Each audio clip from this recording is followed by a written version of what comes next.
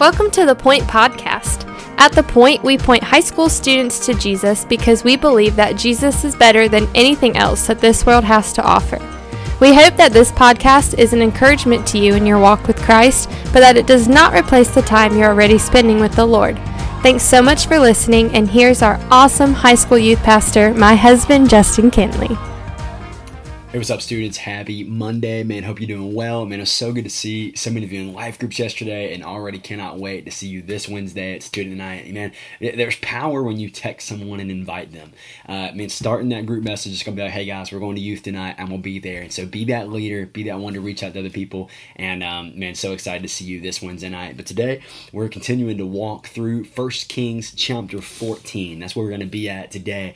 And it's a cool story about this guy named Amaziah who begins to reign in Judah. And so remember what we were going to say is when you see a new king pop up in 1 Kings or 2 Kings, just take a little pen and write a check mark if he's a good king or an X if it's a bad king. And remember, as we've been walking through the book of Kings, a good king is someone who drives out idol worship, but a bad king is someone who invites idol worship in. And so as you read about Amaziah, you realize that he was kind of good and bad, right? The Bible says that he did what was right in the eyes of the Lord, but there was some things that he did not do well. And really the two of those things he didn't do well is he did not tear down the high places, which would have been places of idol worship. So he did other things well, but he didn't quite do that one well. And he also disobeyed the law of Moses in a particular area. And so you can read to figure out what that was. But the interesting story that we have of Amaziah is we have this notion in verse 7 and he's very successful in battle. He goes, and the Bible says in verse 7, he struck down 10,000 Edomites in the valley of Salt, took Selah by storm and called it Jothkel, which is its name to this day. So this dude was awesome in battle, right? I mean, 10,000 Edomites, he strikes them down. And so he starts getting really this prideful heart, right? I mean, if you struck down 10,000 people, you'd start thinking you were pretty awesome too, right? And so remember, he is reigning in Judah. Judah is in the south. Israel is in the north, right? The kingdom of Israel has been divided. Israel in the north, Judah in the south. And so Amaziah calls up Jehoaz, who is reigning in Israel, and basically says, hey, let's meet up face to face, which is code for, hey, let's go fight one another. Like, let's go to war. Let's make this happen. And listen to what Jehoaz says. He says, you have indeed struck down Edom, and your heart has lifted you up. Be content with your glory and stay at home, for why should you provoke trouble so that you fall, you and Judah with you? I love what he says here. The king of Israel does not want to fight. Jehoaz is like, look, dude, your heart has lifted you up. What does that mean? It's a poetic way of saying is like, man, you're starting to think that you're bigger than you actually are. You're starting to think you're greater than you are. You're starting to think you're more powerful than you are. Your heart has lifted you up. He says, be content with the victories that you've had. Be content with your victory over Edom. Be content with the victory you had in other conquest, and stay at home so that you don't fall, nor the people fall with you. Well, Amaziah does not listen. He's too prideful. He pursues the king of Israel, and Amaziah ends up losing and being defeated. And the king of Israel comes down. He ransacks Jerusalem and takes everything back to Samaria, which was the capital in Israel.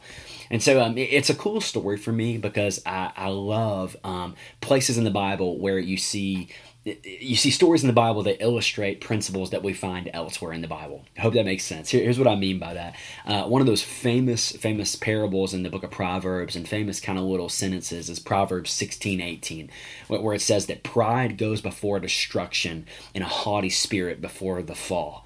A lot of times we paraphrase that and just say pride comes before the fall. That oftentimes when we start getting in a place when we think we're awesome, when we start thinking we're in a place where we're undefeatable and unbeatable and we just cannot be stopped, we're invincible, when we start thinking that, oftentimes a fall is right around the corner. And that's exactly what happens here with Amaziah, right? He defeats Edom, strikes down 10,000 people, starts thinking that he's awesome, and he goes to war against Israel when he never should have. Israel's king warns him, and yet he leads to his downfall and his destruction. His pride led him to his fall. And I think that's why it's so important. I think that's why Jesus talks about this and the New Testament talks about this, that we need to be consistently uprooting pride that gets rooted deep in our hearts. That I need to be consistently investigating in my life. Man, is there any area of pride? Is there any area where I think that I'm too good to fall? That I think I'm too big to stumble? Is there any area in my life where I'm tempted to think that I have arrived in that area?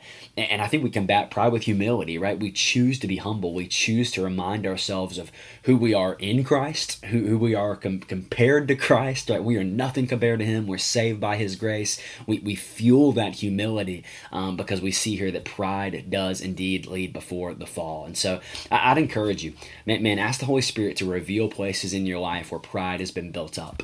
I ask the Holy Spirit to shine a light on your life on places where maybe you started feeling prideful, because here is an incredible example where pride does come before the fall. And so hope that challenges you, hope that encourages you today, and makes you and me want to ask the Lord, say, Lord, would you shine any place in my heart and life where I'm dealing with this, lest we be like Amaziah here. And so excited to continue walking through 1 Kings with you. Tomorrow we'll finish chapter 14, and or I said 1 Kings, 2 Kings, you know what I meant. But cannot wait to see you this Wednesday. Bring a friend, bring someone with you. We'll see you soon.